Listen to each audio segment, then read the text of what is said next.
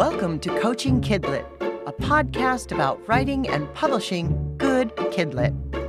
We dig into various aspects of writing craft through a Kidlit lens and provide inspiration and clear, actionable items to help writers like you move forward on their Kidlit writing journeys. I'm Sharon Skinner, author accelerator, certified book coach, and author of speculative fiction and Kidlit, including picture books, middle grade, and young adult. And I'm Christy Yaros, author accelerator, certified book coach, and story editor, focusing on Kidlit, including middle grade and young adult. Hey, Christy. Hey, Sharon. How you doing? I'm good. We have a guest this month. We do. Our favorite math PhD nerd turned book coach, Sara Gentry. Hi, Sara. Well, hello, ladies. That's quite the introduction. So thank you. Well, you are. I love your math nerdiness and the fact that you love spreadsheets as much as I do. And I love that you love that. Okay, so now you both loving each other, and I'll just sit over here and say, so, Sara, what are we going to talk about today? Because I'm excited for this. I really am. We're so happy to have you here as a guest, and I'm really excited to hear what you have to say. Yeah, we're going to talk about the Inside Outline, which is a tool that we use through Author Accelerator.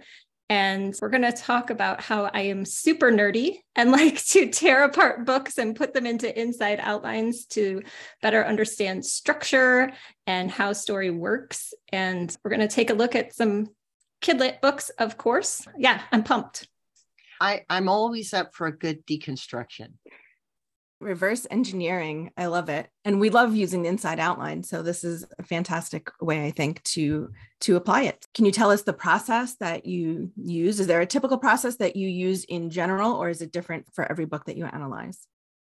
Yeah. So when I'm looking at, let's start with just a novel that would be like a single narrative, single POV type of story. It kind of depends. Sometimes I will make like a literal scene by scene outline and include everything right away, just sort of a play of what's happening in the book. And then I'll go through and pick out like the tentpole scenes, as we sometimes call them, the major shifting points within the story, points that are the most important for the story's progression.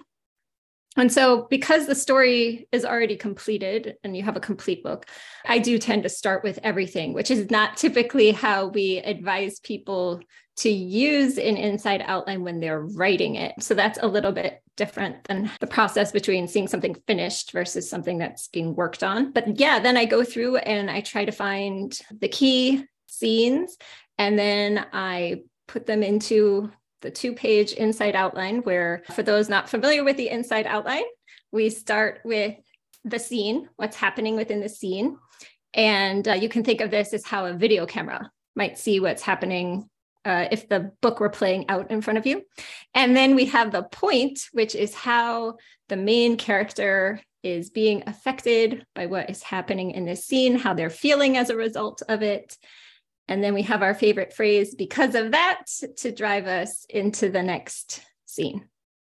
So, Sara, I'm really interested in knowing when you decided that you were going to start taking and deconstructing novels and books with the inside outline to see how it applied and to kind of see what the structures look like and how other successful authors have managed to tell their stories. What did you start with? Did you start with novels? How did you come to do this process? Yeah, I started with novels because that's mostly what I was working with from a coaching context. But because I also write picture books, I quickly applied it to see if it would work in a picture book format. And then I wanted to stretch and see how far I could take it. So I started looking at other formats like graphic novels and novels in verse. So I've kind of used it across the gamut, but it did start with novels. Can you give us an example of a novel where you felt it worked well and what you were able to glean from it?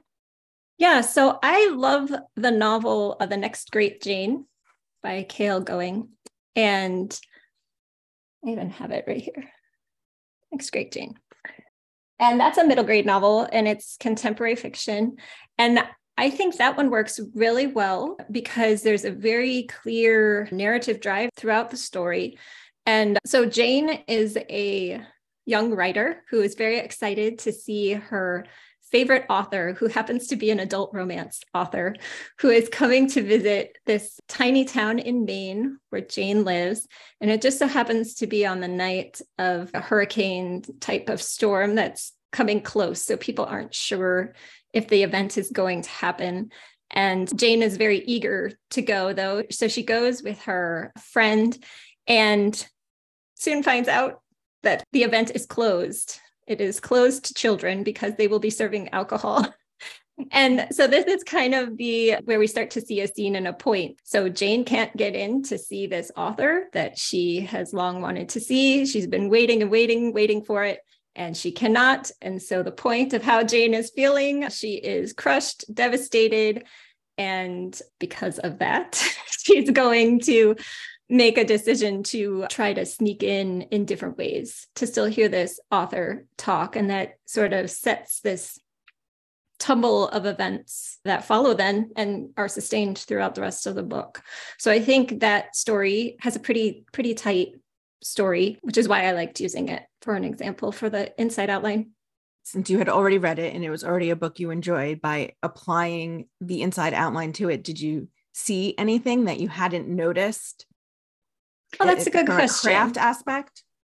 Yeah. So one thing that story did help with, especially when we're coaching writers who are first trying to flesh out an idea and we're trying to keep the inside outline kind of sparse. Sometimes I think people can get a little confused by that because there might be a lot of scenes that sort of happen that really are very tightly related. And within the inside outline itself, you don't need to have 5 different bullet points of events happening, while in the book, you might still have sort of like these 5 mini events that are happening that are still driving through. It's not that any of them are extra or should be taken out or anything like that, but they are kind of serving a similar function. And so if I go to the next Great Jane again, the story starts with her at home.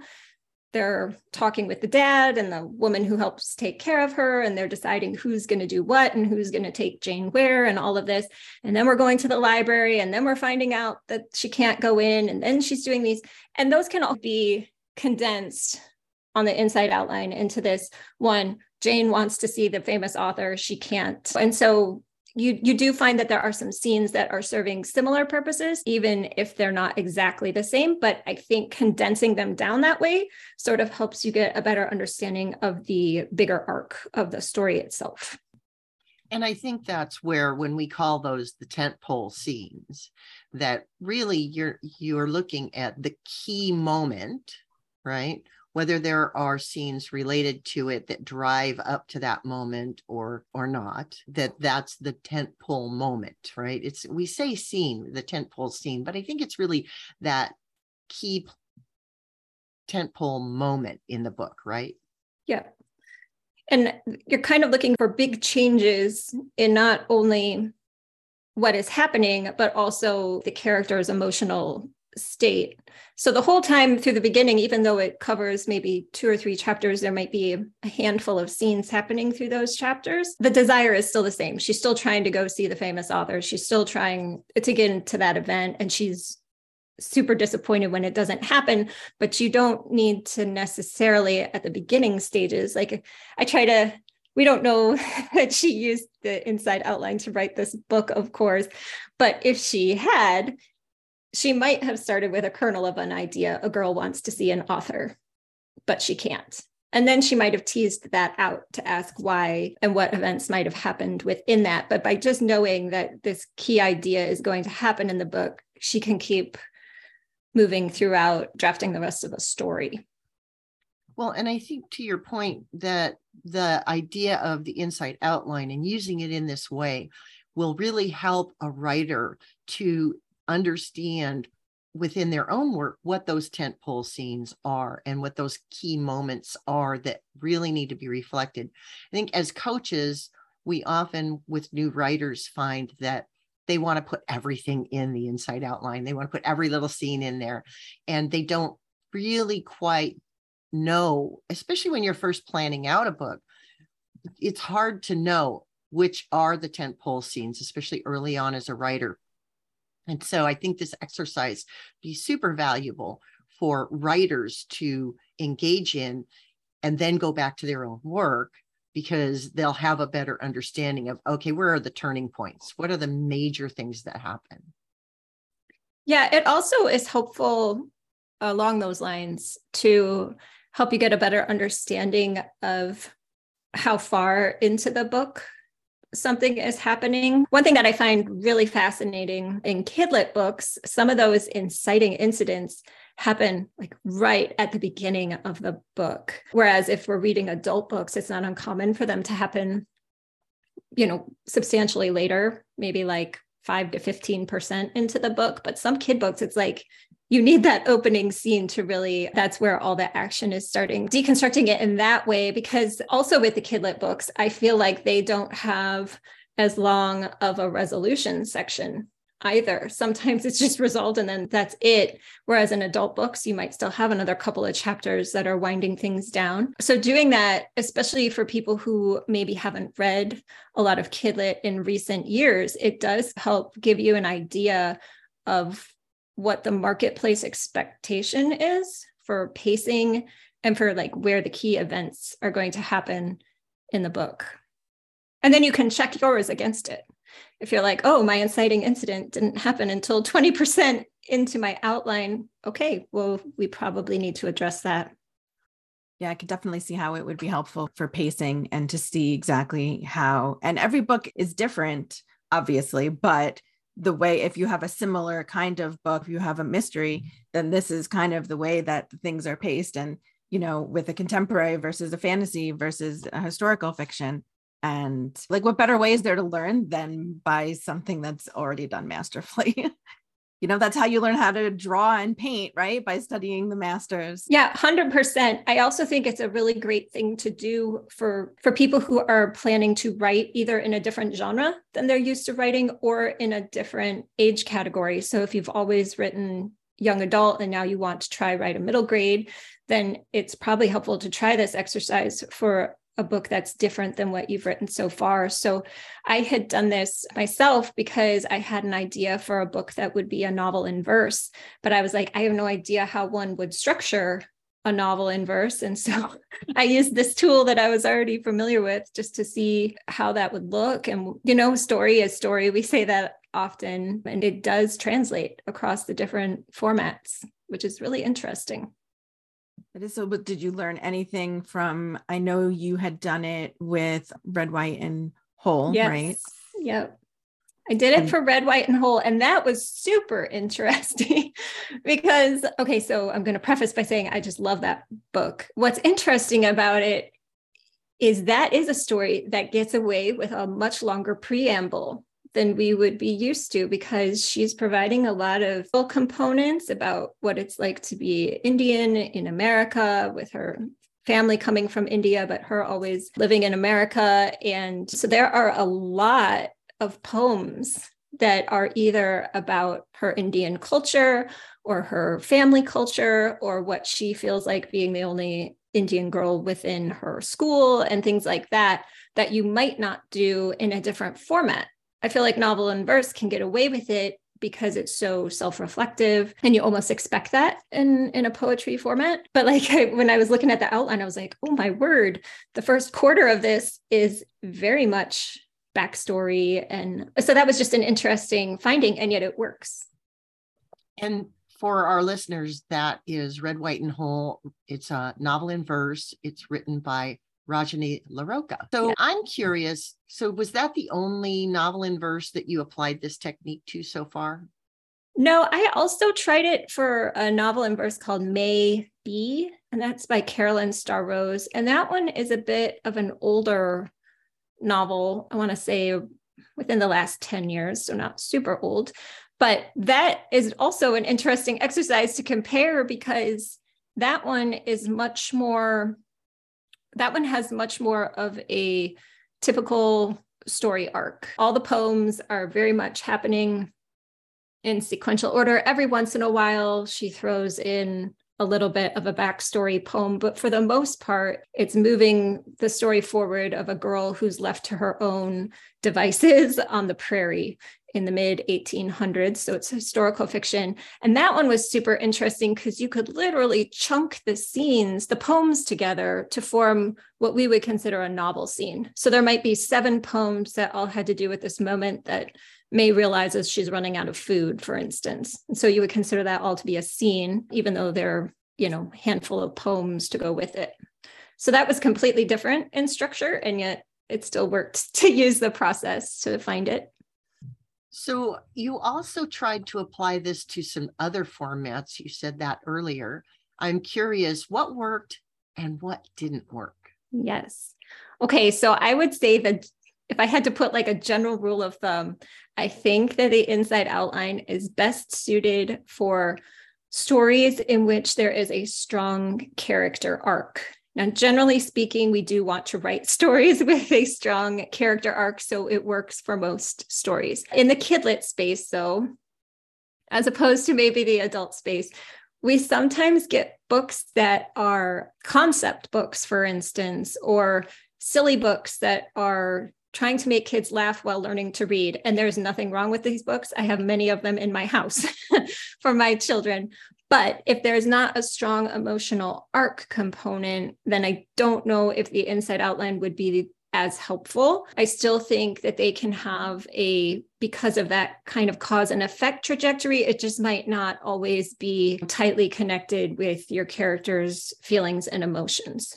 So for instance, I don't know that something like Mercy Watson would work as well. We don't know the internal thoughts of the pig, for instance, but still those stories definitely have a very logical flow to them. So you just might not have that point part of the inside outline playing as big of a role. But, even picture books, as long as it's a character arc of a picture book, I think we all love After the Fall by Dan Santat. And that one is perfect. So if you are looking to do an inside outline for a picture book, I highly recommend using that one. Super strong character arc, very clear tentpole scenes, covers the picture book. It's lovely. And I'm afraid that at some point, people are going to think we're stalking Dan a little bit because we bring that book up a lot. We bring up a number of his picture books a lot, but particularly that one, because we all love that book. It is just that good. Yeah. We're not stalking you, Dan Santat, we promise. We're just fangirls. What other books did you find that you did this with that you found like something really, was there any book that really stood out in any other way that surprised you when you did this? One thing that I think can also, looking back, I don't know that I would consider it to be surprising because it makes sense. Like, I feel like, well, duh, that totally makes sense. But I don't know if I would have known it before starting the exercise. But it's very clear, especially in the kidlit spectrum. We get more perspective maybe than people do for making a story more complex. So we are used to seeing what books look like at their most simple components. Like a picture book it's a single thread happening. Middle grade, we start to add some more of those layers. And then YA, you're practically writing for adults at this point, and there's a lot of complexity. And so that was another thing that was kind of surprising in the sense that when you do this exercise, it's harder to do it for the most complex books. And you feel like, yeah, duh, it should be harder. But it's also incredibly rewarding because you can see where subplots, sometimes we talk about using an inside outline for one subplot and an inside outline for another subplot to make sure that those things are lining up properly with a strong trajectory to them. And so doing this also really, really forces you to ask the question of like, what's the primary plot? What's the secondary plot? And those seem like very basic questions, but they're not always the most clear until you've actually really gotten your hands dirty and done the work. Yeah, I agree. And I think that the more complex the structure, the more complex the inside outline process can be. I coached a client who was doing 2 timelines that were basically a present day timeline that was meeting up with a past timeline, and they connected at the end really nicely. She did a beautiful job, but we had to start with her doing 2 separate inside outlines, 2 separate because of that, and then finding a way to blend them together into the story and the structure that she wanted for her book. And I think that also happens. I've seen that also with clients who have full viewpoint characters who both need to have a character arc because they're both key characters in the book. Although you'll have the one that's primary, it's very difficult to keep track of the other in the same inside outline when you're doing it initially. So a lot of times what we'll do is we'll pull those apart and then meld them back together after we've done the because of that for each one of them for their own journey. So I think with kids' books, especially chapter books and middle grade, you'll see a little less of that probably, because usually when you have viewpoint characters that go back and forth, especially in middle grade and sometimes in YA, it's the same story and you're just pushing on it from a different viewpoint. You're getting it, pieces of it from a different viewpoint. But when it gets to where you have all those additional characters and their own journeys, and especially if there's intrigue and all of that going on and people are not who they say they are, or they're... That's a plug to try this exercise for a very simple book. Try to see if you can do it for a picture book that has a strong character arc, because it will be the easiest way to understand all the elements that we're talking about. So identifying the scene, identifying the point, identifying a because of that, and identifying the pacing of all of that, and then try it for something slightly more complex, and then keep working your way up. Sometimes people who aren't in the kidlit world, they look down on these more simple stories, but they still have all the same elements of a 500-page novel. So they're just at their stripped away elements, which it actually makes it harder. So yeah, I would encourage people to give that a try. Yeah, again, this is the idea of using a tool like this to deconstruct. It's not about figuring out, oh, what did that book look like, so much as how does this tool work, so that you can internalize that and take it from theory to actual implementation and put it into practice for your own work. Now, Sara, you did try it with a dual point of view book.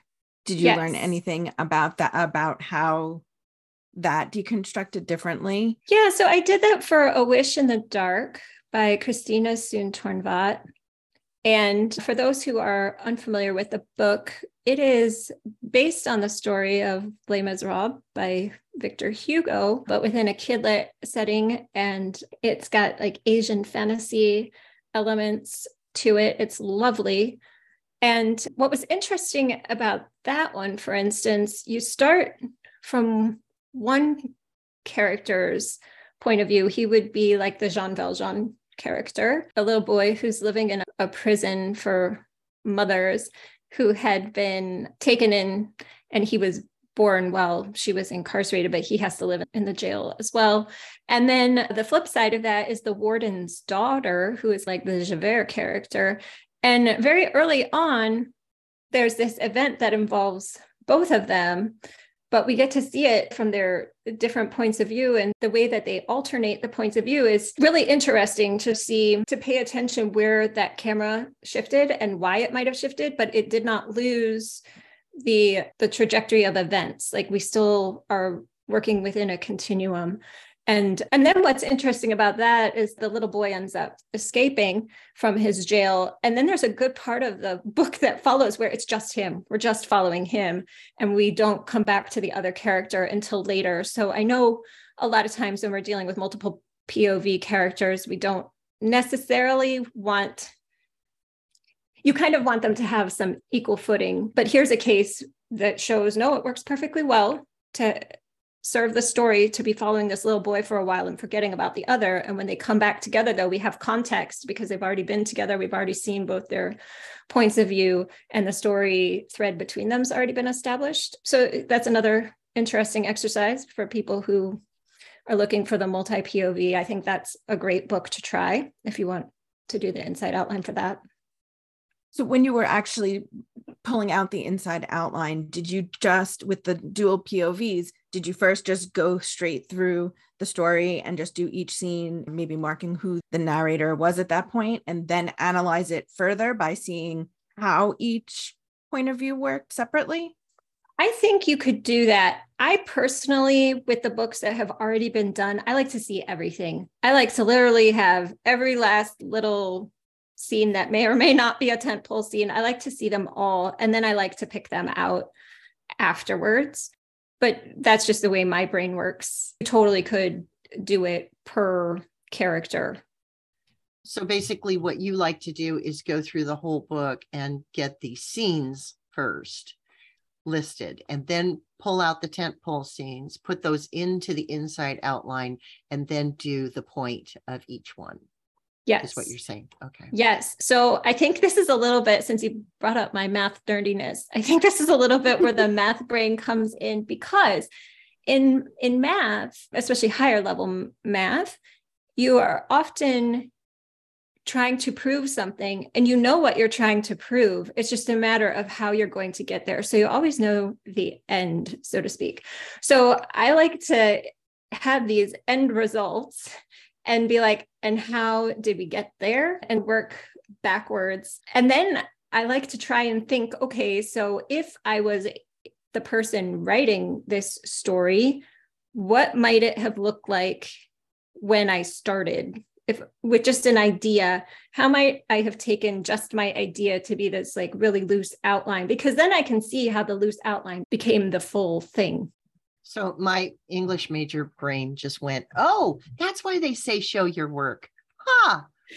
Yes, the best part. So this is funny too, because it also helps you show where things go wrong, right? So when people do show their work, like on something in a math problem, for instance, you can say, this is where it started to go sideways, but they were following a good process. Whereas another kid, if you're grading their homework, they might have never had a good process, but maybe their answer was actually closer to the finish. And you're like, no, that's not good either.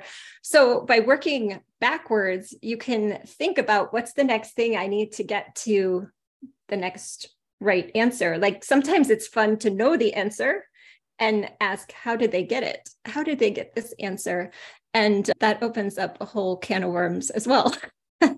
That is, from my educational publishing background of writing math, the bane of the existence of writers who have to write multiple choice questions, because that is exactly how you come up with the distractors. Is what other answers could this student have gotten had they done something wrong, logically wrong in the process? And like you said, there's steps to follow. And if you had, say, a computational error in step 3, but you still followed the process, you can see that had you not made that one little mistake, you would have gotten to the correct answer, which is different than if you're just all over the place. But being able to see that, you can say, okay, like just with our books, right? Like overall, you did this right, but because this little part is a little off, if we fix this, then everything else that you tried to do would work.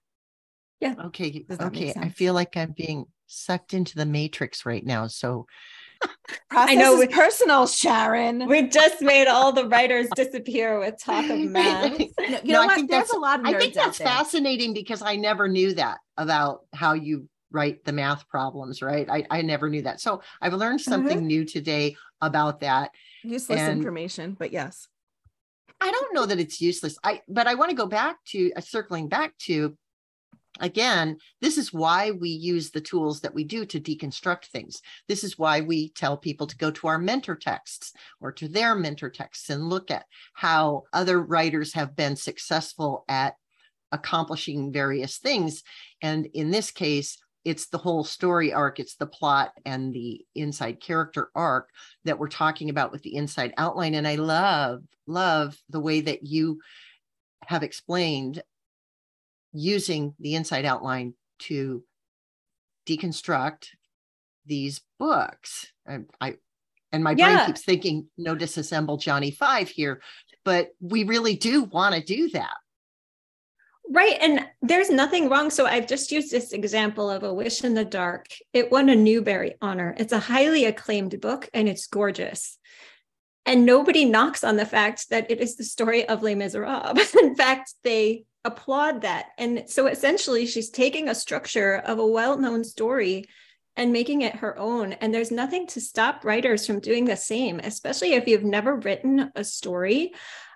I see no problem. In fact, I would encourage people to take a structure of something that you know well and just make your own story out of it.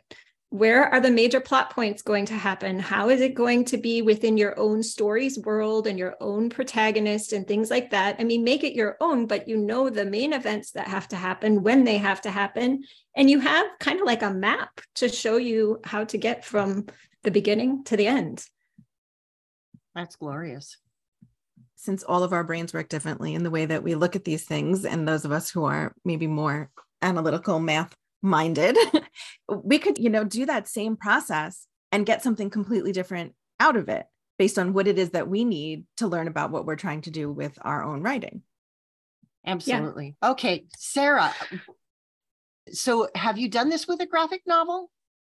Yeah. So stories like, again, make sure it's got a strong character arc. I also think for something like the inside outline, especially if you've never used this tool before to dissect a story, I would just encourage you to try with a story that has a very clear protagonist. I know sometimes some of the graphic novels might have more of a cast of characters, kind of more like a comic world.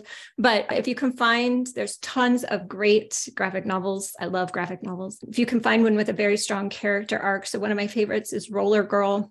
Such a strong emotional core to that story of a girl trying to figure out what it means to take stock in her own interests and to become who she wants to be, while also navigating these friendships, friends who maybe don't like the same things she likes anymore. Just a perfect story for the middle grade audience. But again, the process is the same, even though we've got all these comic panels. You're still trying to find out like the key takeaways, the key moments that are happening in the book, the key pivotal moments. And then I guess as a graphic novelist, I'm not an illustrator myself, but as they're going to construct that book, they're going to think just like a picture book artist would. They're going to think about how the layout then is going to impact that as well, which I guess we should also mention with picture books, the inside outline becomes really great for thinking also about page turns. Which is an absolute key element in that format that early writers do not quite grasp often. So I think that's fabulous. Yeah. Works across the board for anything character driven with a character arc. And then once you have that inside outline and you're looking at how these scenes work, it doesn't matter anymore what the finished format of the book, whether it is a novel in verse or a graphic novel or a picture book. You're seeing how the story works, how story structure works, the elements that are the same, no matter what kind of story you're telling, and how do I then take that and apply that to what I'm doing? Because that brings up a really, really good point, because I think a lot of times writers aren't really sure what they have. They just know they have a story, and it might not be until they've talked with critique partners or a coach that maybe they thought that this middle grade novel in verse that they're writing is actually going to be a YA fantasy trilogy or something completely different. But by knowing like what the story is, I think you're totally right. You could try and write that story. That would be super interesting. I might have to try that now. You've given me a nerdy exercise. That's your but homework. to take a basic outline and be like, what would it look like if this story was a mystery? What would it look like if this story was a contemporary fiction or historical fiction? That would be super interesting. Even I'm into this right now. You totally sucked me into this one. Well, then I guess I just gave my action item without even trying. Oh, look at you. And speaking of action items, is there anything else that we should talk about, or are we ready to wrap this up? I could sit here and talk to Sara about this all day, but I know our listeners have other things to do, and we've been going on for a bit. I guess the only thing that I think we could impart to people, and I think we've touched on it, but people need not worry about being derivative or being like a copycat. I mean, sure, if you push it too far, maybe you've got a copycat issue, but at its core, so many stories copy structure off of other stories. And I don't think people need to worry about that as much as they do, especially when they're first starting out. Everybody is so concerned about being super original. But if you were super original, we wouldn't know what to do with that, because our brain would not know how to process this super original story that you're trying to tell us in a super original structure with super original scenes and bombastic events happening all over the place. We do have some expectations just because of the way that we have developed as a society. And I think people need not be so scared of studying other people's work in order to better write their own. I so love that, because I hear a lot of times people say, I don't read because I don't want to be influenced by another writer. And I get that sometimes people feel like they're going to take the writer's voice and internalize it and then maybe transfer that into their own work. But really, I'm a firm believer that you need to read in order to write well, and I recommend reading broadly and widely and deeply in order to do that. And if you're worried about being influenced, don't just read one writer, read 20 writers, read 5 different genres that might be even outside and away from what you are writing, but read, because craft is craft, and it's important to see how people do things. Even if you're writing fantasy, you might read a thriller and say, oh, the transition here was so good. Or you might be reading a memoir and think, oh, the backstory segue was so beautiful here. I can use that process. I can use that type of methodology. I can apply that to what I'm doing. And it's not, as you say, derivative. It's brush strokes. It's looking how the brush strokes are on the page and interpreting that into your own work. So thank you for that, because that just feeds my heart. And this exercise is such a great example of using that too, because as you said, you did A Wish in the Dark, and you could see how 2 protagonists, they're a different way of telling a dual POV story. No matter what kind of story I'm writing, if mine has 2 protagonists, learning how that was done successfully in another book, how was that handled? How often did they transition? How did they handle these tentpole scenes? That applies no matter what I'm writing. Looking at the pacing in a story, whether it's a novel in verse or whether it's not. So every book brings something to us, and every writer is masterful at one or more things, but something that you can look at it and say, I love the way that they did that. And when we analyze it and deconstruct it like this, it's like, okay, I'm obviously not going to do the same thing that they do. But like you said, Sharon, I love the way that they handled this.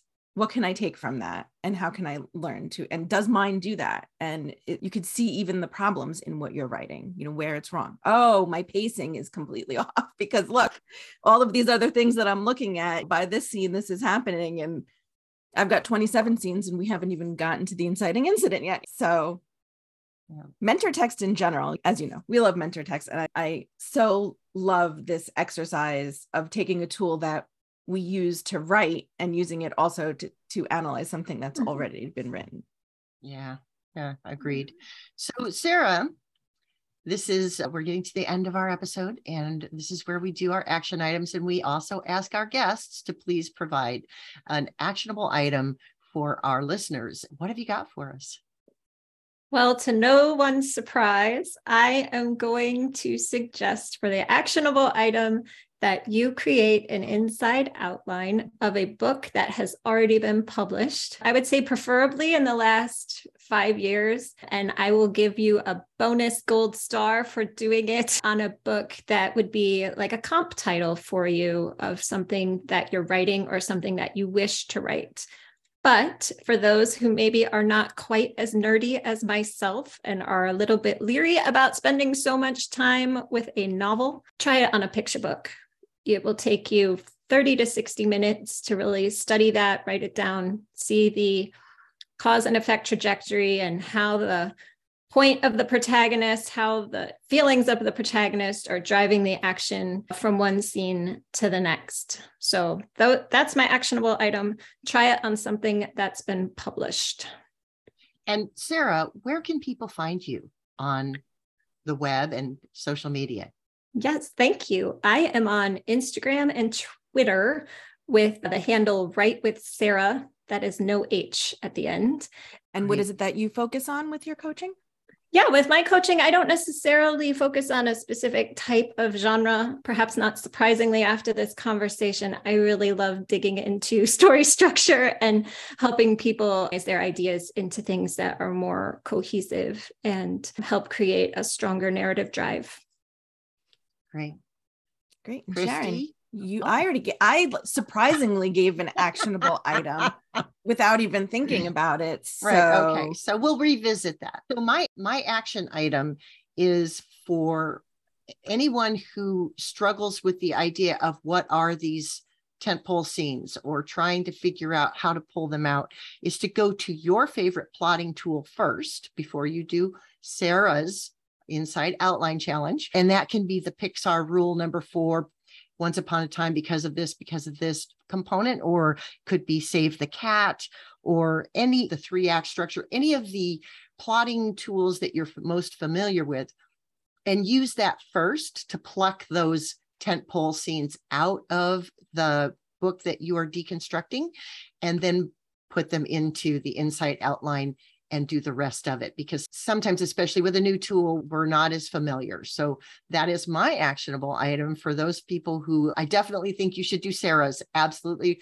But to get there, you might need to take another step first. Great. That's a very good point. And Sara, when you do my actionable item, maybe you can come back and share your findings with us. And do you want to reiterate that, Christy, because we're at the end? Okay, so my actionable item, to reiterate, was taking an inside outline that you have done after you have done Sara's challenge in combination with or addition to Sharon's challenge, and using it as a skeleton structure to try and do something different with your own story. See if you can use that to emulate and see what you can come up with. So check out the show notes for any of the books that we talked about today, and another explanation of the Inside Outline, along with some links to where you can find out more about how to use that tool. And of course, how to find Sara or Sharon or myself if you're like, hey, I need a coach and one of them sounds awesome. I mean, we all sound awesome, but if in particular one of us seems more awesome to you, then please reach out. And thank you so much for joining us today. And we will see you soon. Thank you. And thank you, Sara, for being here. This has been fabulous. Thanks to all of our listeners for hanging out with us and coming back again and again. We would do this anyway, but it wouldn't be the same without you. Bye. Thank you for having me, ladies. I always love talking with you, whether it's on a podcast or just in a Zoom chat hangout. I love the podcast, and I hope others do as well. So thank you so much. This is a great joy to be here. Thank you. And we're really gone now. Bye. Bye. We hope you enjoyed this episode of Coaching Kidlit, a writing and book coaching podcast for writers who want to level up their Kidlit writing game. For more about us and to discover what a book coach can do for you, check out coachingkidlit.com and follow us on social media.